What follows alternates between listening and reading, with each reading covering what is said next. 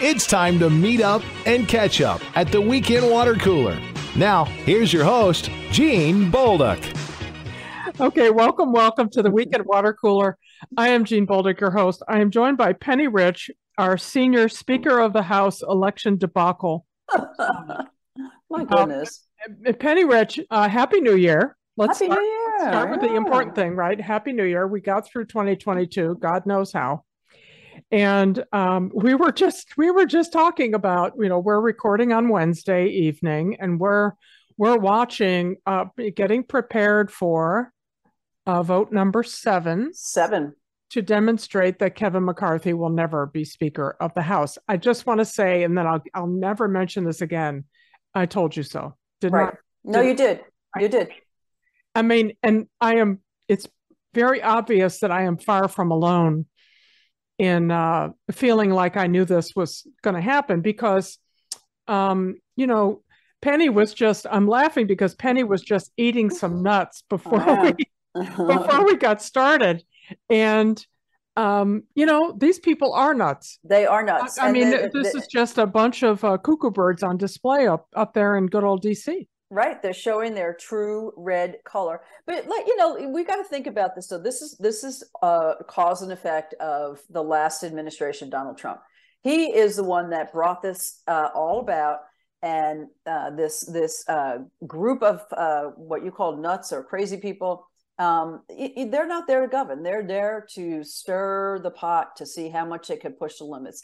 And this is just, quite embarrassing. I don't know, Gene, how you feel, but I'm embarrassed for them.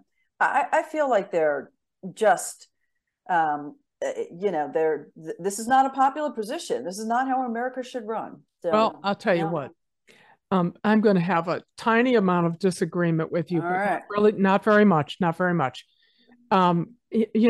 This is a pimple, and Donald Trump brought it to a head, but he sure didn't start it.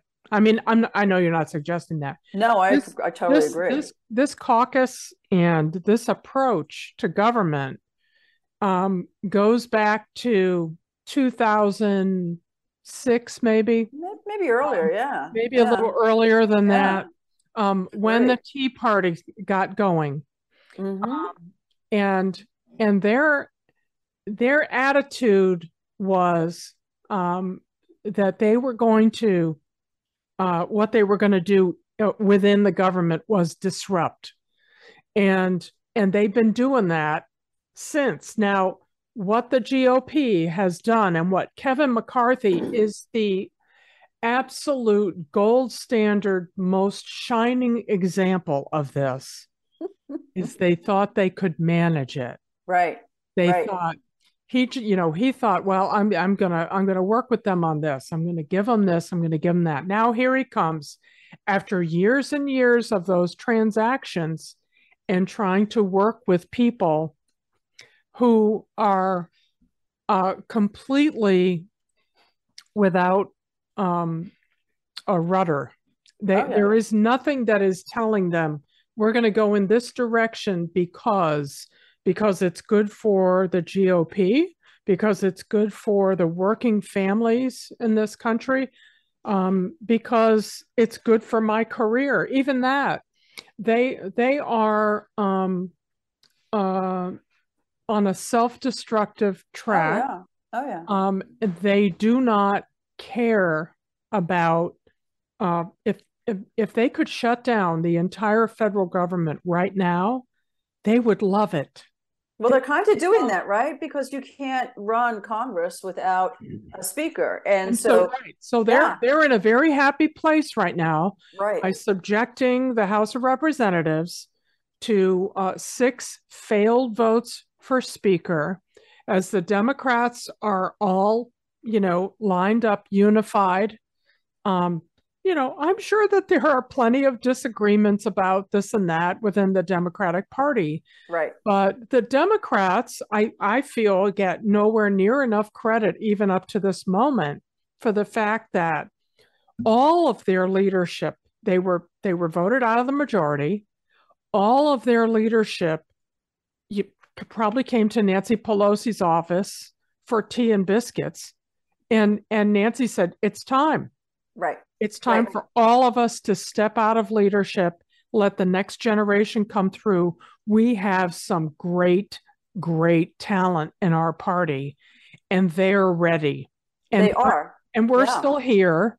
We're available to them. That's right. That's good, Gene, that you just brought that. I'm glad you just said that, because the mentorship that goes on with the Nancy Exactly. Pelosi, that's not happening right now in the Republican Party. There is Oh no my God. one. They There is no just one that's mentoring them. they have none of this. They have none of this. And of course, God forbid they would take any advice from anybody on the other side of the Capitol. You know, there is so much contempt between by members of the House, especially on the GOP side, for senators. They would rather walk over hot coals than walk over there Right.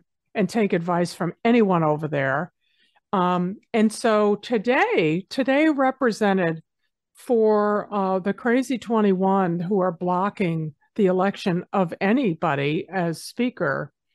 Today was their nightmare. Here's President Biden and Mitch McConnell and a nice happy 50-50 mix of representatives from Ohio and Kentucky at this big, unveiling of here's what that great big infrastructure bill brought you, Kentucky and Ohio, at this bridge that is, like the centerpiece of the economy of both states. Right. And here are the elected officials, governors and folks from the Senate, all happy, shaking hands, cooperating, and saying, "Yeah, that's right. We passed that bill. We passed it on a bipartisan basis, and now it's going to rebuild this bridge that's more than 10 years, probably more than 20, past its useful life, and we're going to rebuild it. It's going to be great. It's going to be great for these two states, great for the nation. Something like some percent, measurable percent of the GDP travels over that bridge every day. Right. It's that vital an artery in the infrastructure of the central United States and the Northeast corridor. It's that important. And yet, and right after he came into office, by the way, Donald Trump said, "Hey, that bridge, terrible. We got to fix that. I'm a guy who knows about building things, and we're going to fix it." Yeah, and he didn't do anything. He didn't do anything. That's right, and caused so much angst right now. I mean, it's just horrible. And I have to say, Donald Trump is still doing this. We don't see him on Twitter and all that. He has his own little social media there, but he's still lighting that match and like throwing it on to this group of people to let them know that they are responsible for making sure that, again, like saying disruption or breaking it down or just raising the worst kind of politicians that we've ever seen. I mean, they're just horrible. They're not politicians. Let's put it that way. They're soldiers for Donald Trump's war. That's exactly right. I think they're you're right. Politicians. They're not politicians. I think you're right. This has been going on for quite some time. I listen to a lot of political podcasts about history and how this is making its way around. But we've never seen anything like this, actually. I mean, you talk about this 100 years ago, there was a problem, but we've never actually seen a party like this that is such in disarray right now. I just want to say it's embarrassing because there are other countries that are watching us and we look foolish. And it's not the Democrats. It's just, in general, we look like a foolish nation right now. Well, I love Penny. I love me some Penny Rich, but I'm really going to disagree with you about that. It's going to be an amazing moment of disagreement between Gene and Penny to kick off the new year. And I know you can't wait to hear it. You're going to hear it right after this break. You're listening to the Weekend Water Cooler on 97.9 The Hill. Don't go away. We're going to be right back, and I'm going to tell Penny why, I think she's wrong about this. Okay. It's going to be great. It's going to be great. Let's go. Stay with us. We'll be right back.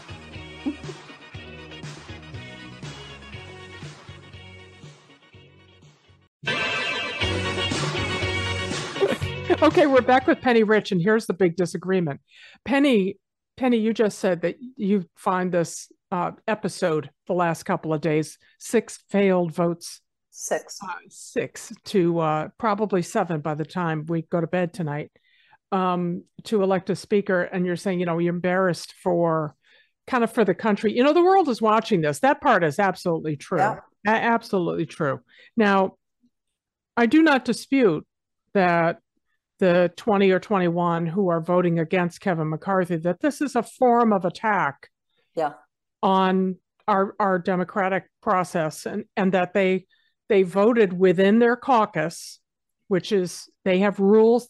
Each party has their own rules for how they elect their leadership. And McCarthy won that vote. And within the rules of their caucus, it's supposed to be that he goes forward, he gets elected, and that they whip the vote, and they might know that they have a couple of people who want to vote for Jim Jordan. God help us all. Oh, goodness. Yeah. Or they want to vote for Matt Gaetz or some other fairly extreme person, but that it won't be enough votes to derail the speaker vote. And they get to put that in the record. They get to, by the way, by nominating that person, they get to make a little speech about why that person is so much better, and all of that stuff that we've seen. But that when it comes down to the vote, that there would be only a couple of votes for that person, and that the majority would elect the speaker. This is what's happened for the last 100 years. All of that is worked out between election day and today, and when the new Congress comes in. And what's happened here is that McCarthy demonstrated, as we've discussed repeatedly, he doesn't have the skills to make this happen. And he doesn't have anything to offer the terrorists. Let's just call them that. Right. The kidnappers. Yeah. He can't give them their ransom. I know this because they've given him a list. We want these 10 things. Right. And he goes through 1, 2, 3, 4, 5, 6, 7, 8, 9, 10. Okay, you can have everything. And their answer is no.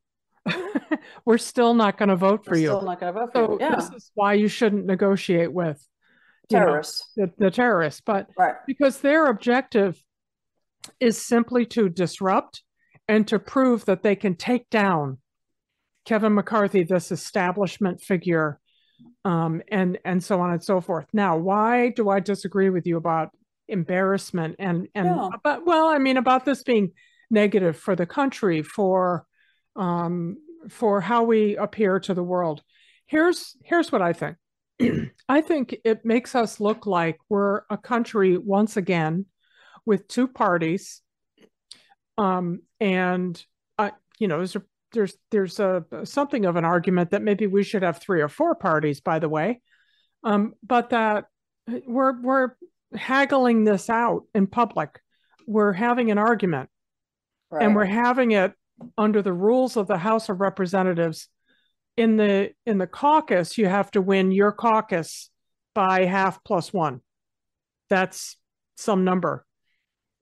Then you go to the House of Representatives to elect the speaker, and the speaker is a position that is elected by the full House, doesn't have to be a member of the House, and it has to be half of the House of Representatives sitting members plus 1, majority plus 1. That's 218 votes, and Hakeem Jeffries has secured every Democratic vote, 212 through 6 ballots, which they get to remind everybody of each time they nominate him. Now he's the top vote getter, and we get to see that on the screen, that he has repeatedly gotten the most votes in the speaker's race. This is a good thing for him. So we know that when Hakeem Jeffries speaks, he speaks on behalf of a unified caucus. The problem that Kevin McCarthy has, and he's had this problem since the day after Election Day, is that he is the lead Republican of an ungovernable caucus. This makes herding cats look really easy and manageable.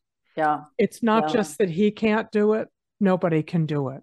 Right. It's going to be very difficult. So, I mean, I don't want to say I feel bad for McCarthy at all, but if he got into this position, I mean, his hands are full. They're not only do they stop at negotiating with the Democrats, they're never going to be able to negotiate issues in their own party. But then again, the Republican Party really doesn't stand on policy. It stands on attacks and breaking down. They don't have anything left, especially in the House, especially in the House.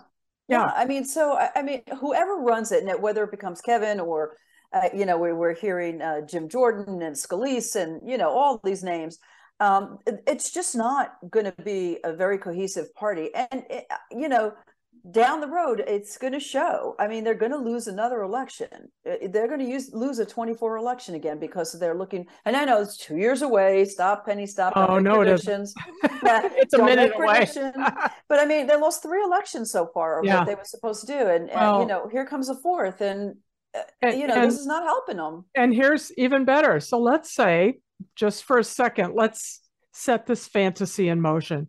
Sure. That McCarthy makes a deal and he gets elected speaker. He won't be speaker for a year. He'll be voted out by the 4th of July. Right. One of the things that he's conceded. He did concede. Is the call to vacate. That's right. The basis for doing that now is down to, it used to be very high. He's conceded that he would allow it to be 5 votes. The terrorists, they want it to be 1 vote. They want any member to be able to make a motion and have it voted on.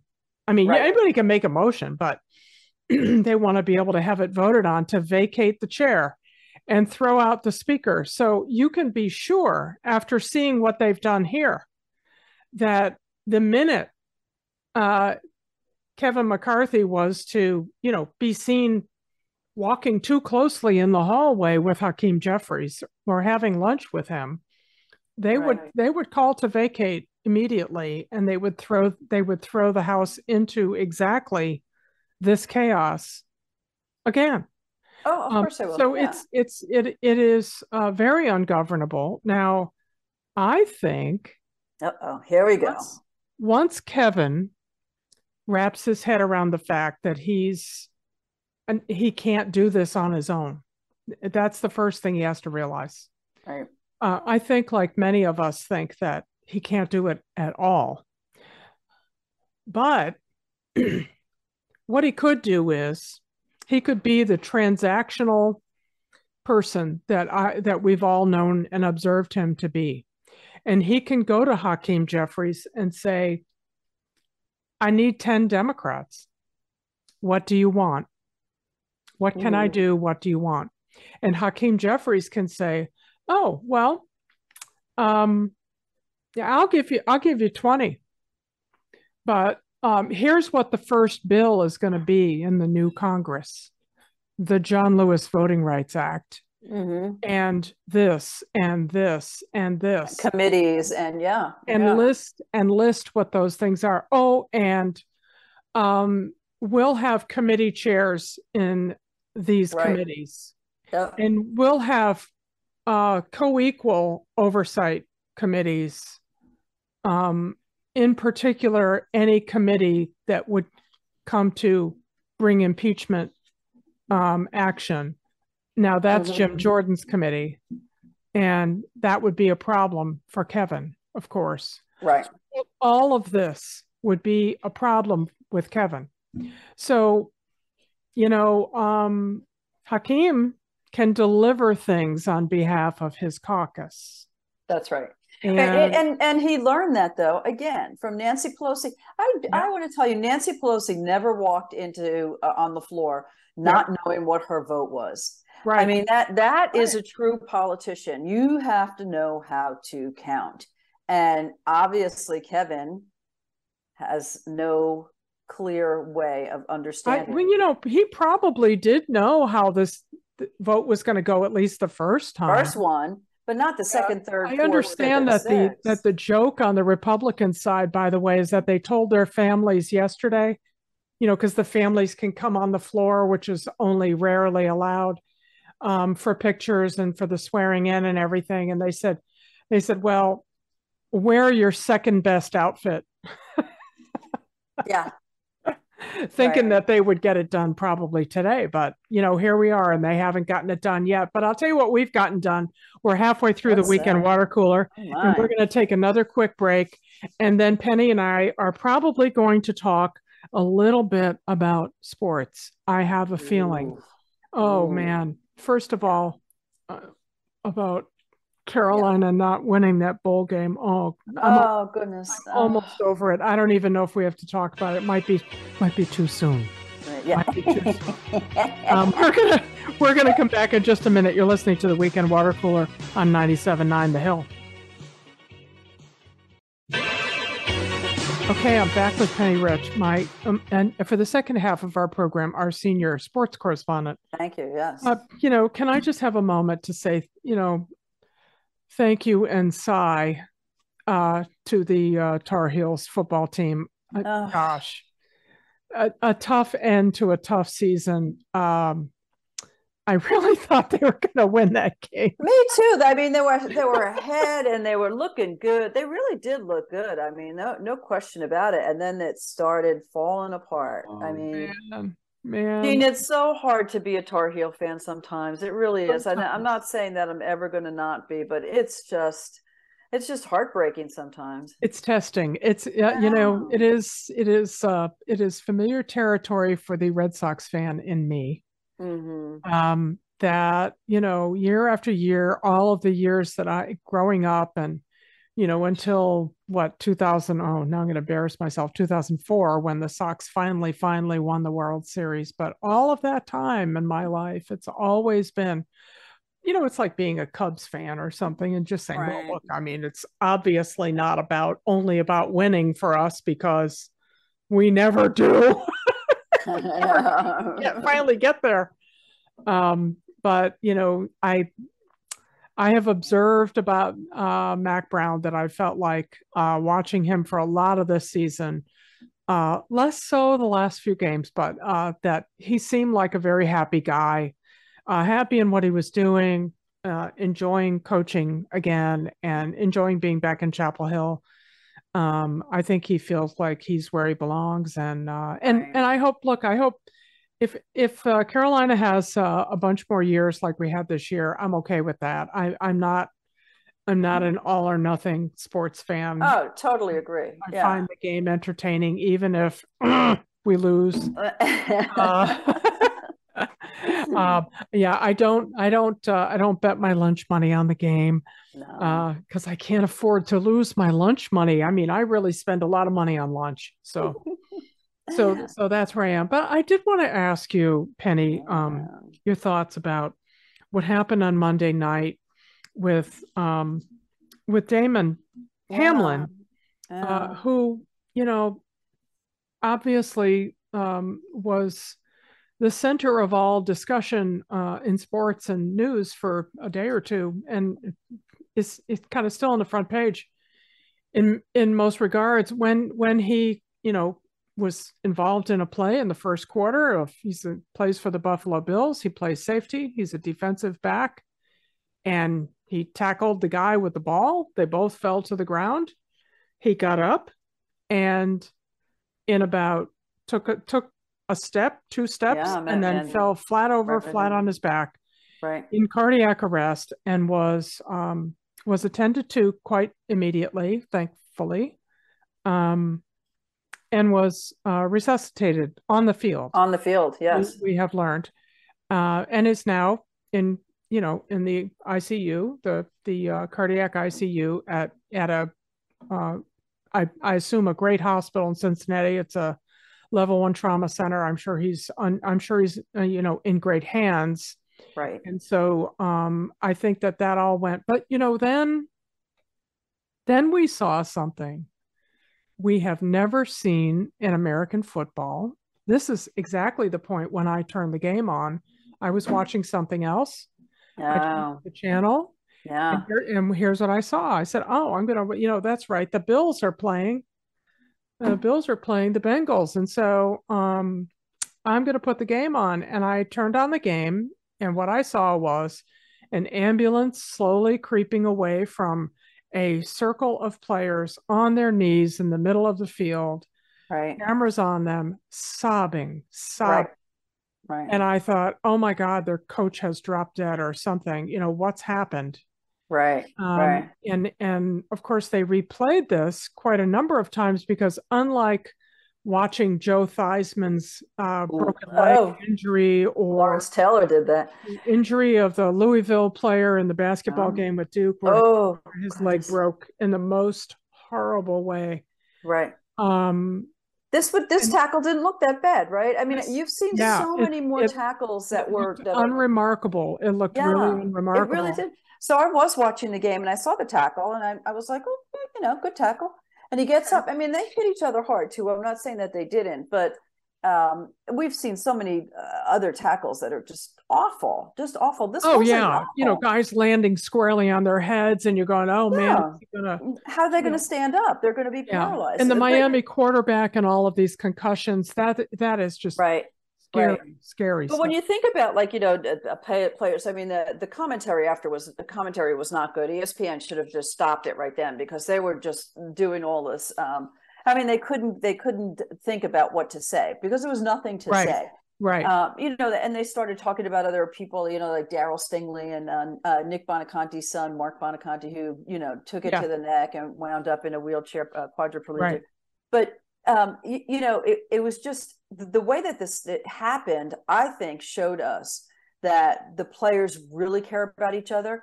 But the NFL, when they said, okay, you're going to have 5 minutes to warm up and we're going to get back to playing the game, the coaches weren't having it. Both sides, the coaches were just not having it.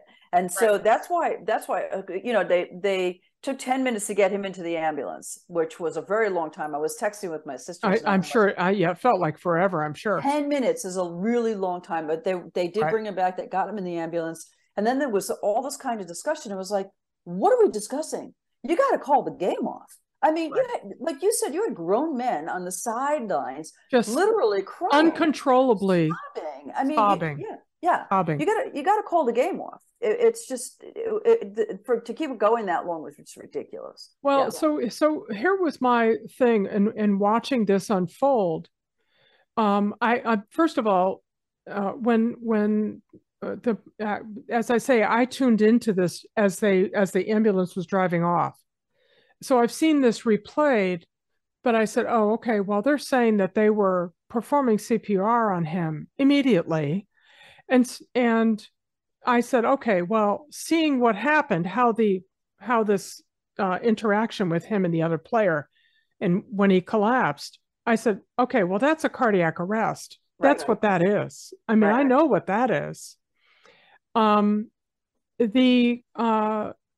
thing that I think is what set this apart so much is that watching CPR in reality is not like watching CPR on TV. It is not. When you see it on Grey's Anatomy and all these medical shows, you see somebody going like this and they're sort of very gently. A CPR, when it's done correctly and saving someone's life, is a very violent thing to watch. Very violent. And will commonly break the rib cage of the patient. In fact, I'm sure you're probably certified in CPR as I am. I am, yeah. And they tell you need to have in mind that you're kind of trying to break those ribs. Right. Because if you do that, the ribs will heal, but you have to exert that much force to force a heart to pump. Right. Is what you're trying to do. Right. Seeing a person subject to that who a minute ago was lined up, to prevent a first down, and now someone is just committing this real violence on their body to save his life, and not to mention the defibrillation, which is also pretty tough to watch. It is pretty tough to watch. And suddenly, what the players did a good thing. Sorry for the electrical joke, but it's extremely shocking. It is. And the players blocked most of that out, as you saw, which was good. Because they were like, no. See, but they had to watch it. They had to watch it, but I think the players took control and the coaches took control, and that just shows, not only like a team and we're loyal to each other, but the other team was in there also. It just shows that the NFL, man, all they cared about was the money and the advertisers at that point. Well, honestly, here's how I took it in was that, yeah, the game was stopped. The game's going to have to be rescheduled. This was never really on the table because there's this one thing. You have to have the players to have the game. Right. Players didn't need to have a discussion about this. They left. Simply were not available for work. No. They went to the locker room. We knew they were never coming back out of that. No, they could not continue after that. No. And I don't think the fans that were in the stadium were probably up for it either. Right. I just think that seeing a thing like that is not what you came out to the stadium for. You come out as a family event to see a game, and people can have their discussions about the suitability of football as a sport. But this was extremely traumatic for those players, and how they responded was an utterly human and admirable thing. And they just said, well, and the NFL as an organization, they're so removed from that. I'm not ready to attribute greed to them for expecting the game to go on, because players have been taken off the field with terrible, terrible injuries, and the games have continued. I think they've only ever stopped one game because of but this guy literally died on the field. I mean, they had to bring him back to life. Yeah. And I just think this was a little bit of a different kind of injury. Now, it's not that it's happened before where athletes get hit and their heartbeat stops and they die. Right. That's right. We know a couple of basketball players that had happened to, and so you don't know that's going to happen to you until it happens, which is unfortunate, right? Because athletes could live, up until like their 30s, and boom. Kids in Little League, pitchers have gotten hit in the chest, and this exact same phenomenon, has unfortunately, because they haven't had AEDs at the defibrillator at the field, but they've died. Kids, 10, 12-year-old boys. Right. I looked this up for my column this week. The condition is called commotio cordis, which is the electrical malfunction in the heart that happens when you're hit, when you have a chest trauma to the chest, a massive trauma to the chest. There was a lacrosse player last year who this happened to. Got the ball for lacrosse is harder than a baseball. Yeah, he got hit with it in the chest. He took about 3 steps and went planted right on the turf, right on his face. Fortunately, his coach suspected that that's what this was. Ran out there with a defibrillator. They resuscitated him, took him to the hospital. He's fine. Right. He's fine. No long-term damage, because it's like a short circuit to your heart. Right. It's like getting an electrical shock. That's kind of what it is. It's a Are you a little disappointed that we're not getting updates though? Because we at the beginning we heard so much about it, but now it's to the point. Well, I'll tell you, Penny, we're out of time for this segment, but we're going to talk about that when we come back, and I'm going to answer that wonderful question of yours. Yes, I am. Okay. You're listening to the Weekend Water Cooler on 97.9 The Hill. Don't go away. We'll be right back with our closing moments with Penny Rich. Okay, we're back with Penny Rich, and we're here on our own little sideline discussion about a game that I think probably it's fair to say that through high school and college, neither of us played. No. Played many a flag football game in my backyard with my brother and his friends. But, and listen, we love football. You're not going to stop us. We love it.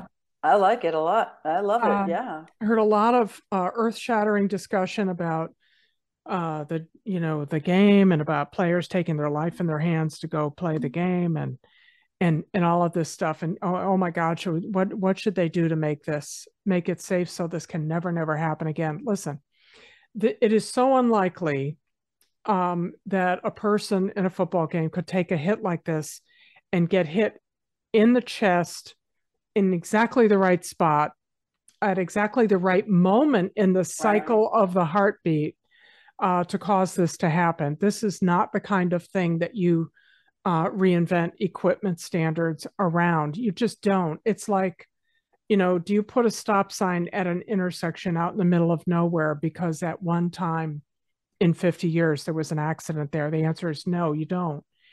And, by the way, if you hate me for this and want to send me angry tweets, it's at Jean Bolduc on Twitter, and it's and I'm on Facebook. So have at it. This is just my dad was a life actuary. This was kind of a thing that he drilled into us when you'd see, because across your lifetime, you're going to see terrible accidents like this happen. I'll just give one example: going to a baseball game and having a kid pitching, and the batter bats and he takes the pitch right in the chest. And children have, little league players have died from such things. And it's because if that happens in exactly the right location and exactly the right moment in the cycle of the heartbeat, you can cause a cardiac arrest. Right. But here's the thing. You can also bring the child or the person back with an automatic electronic defibrillator, an AED. And these are very, very easy to use by design. Within the package of the defibrillator, it has pictograms to show you how to use it, where to place the pads on the body. And before the defibrillator will shock the heart, it will first test and tell you if this is needed. If the heart is not either quivering or in arrest, then it won't shock the patient. AEDs are not, it's not a Band-Aid. It's not going to be in a first aid kit. But if you're worried about your kid playing lacrosse, baseball, softball, anything where there might be a hard ball involved, or anything hard like a football helmet to hit your kid in the chest and cause this problem, just make sure that when they sign up for sports that there's an AED that travels with the team, so that if a freak accident like this happens, they can take action quickly and revive the patient. You can't prevent every bizarro freakish thing that could possibly happen from happening. You can manage risk in your life. When your kid rides a bicycle, you make sure they have elbow pads and knee pads and a helmet.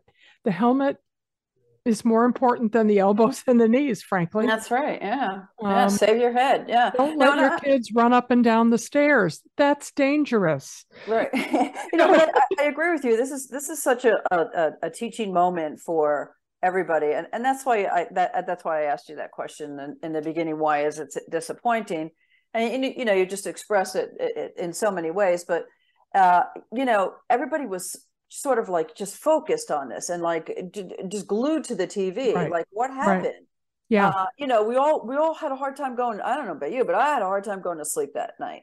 Because I was like, wow, this guy is 24 years old. My kids are 25 and 27. I'm like thinking to myself, his mother, his family, him, it just, I can't imagine. He's got a little brother. I mean, there was a picture of his little brother. It's just devastating, right?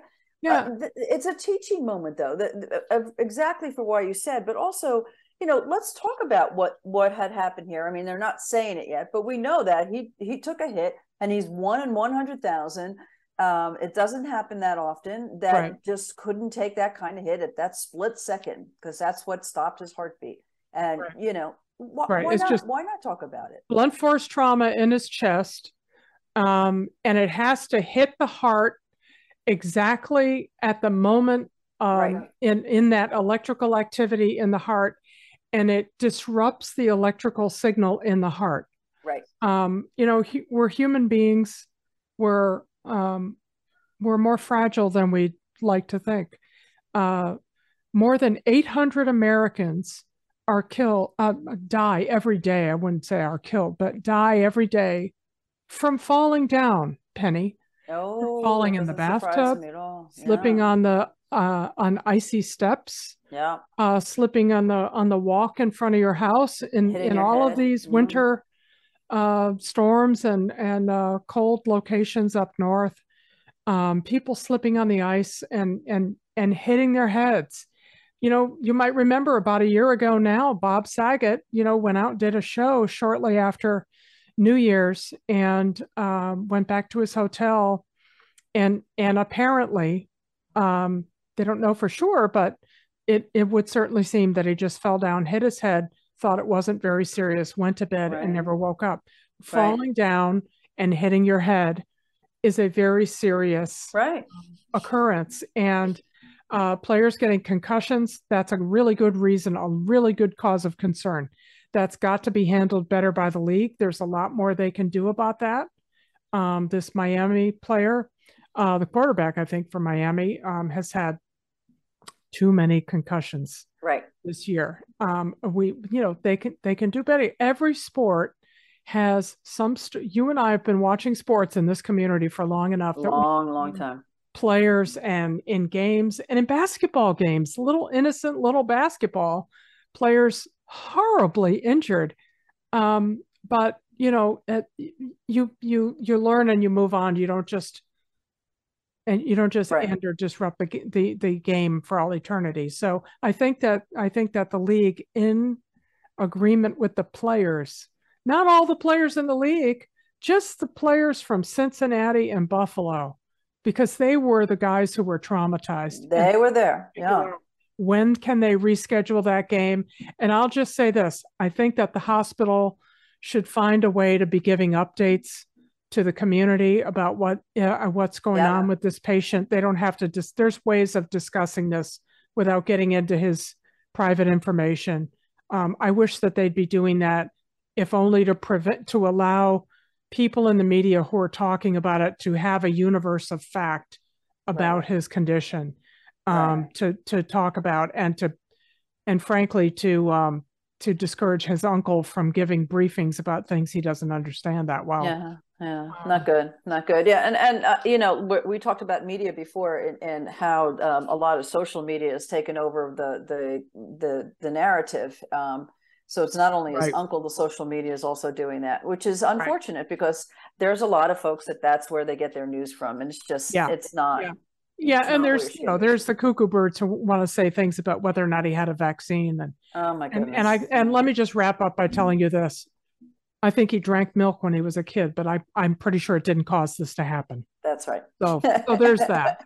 We'll end on that happy note, especially because Penny has tickets to the game tonight. Ooh, I'm very jealous. Go Heels! And next time I'm going with her. Next time.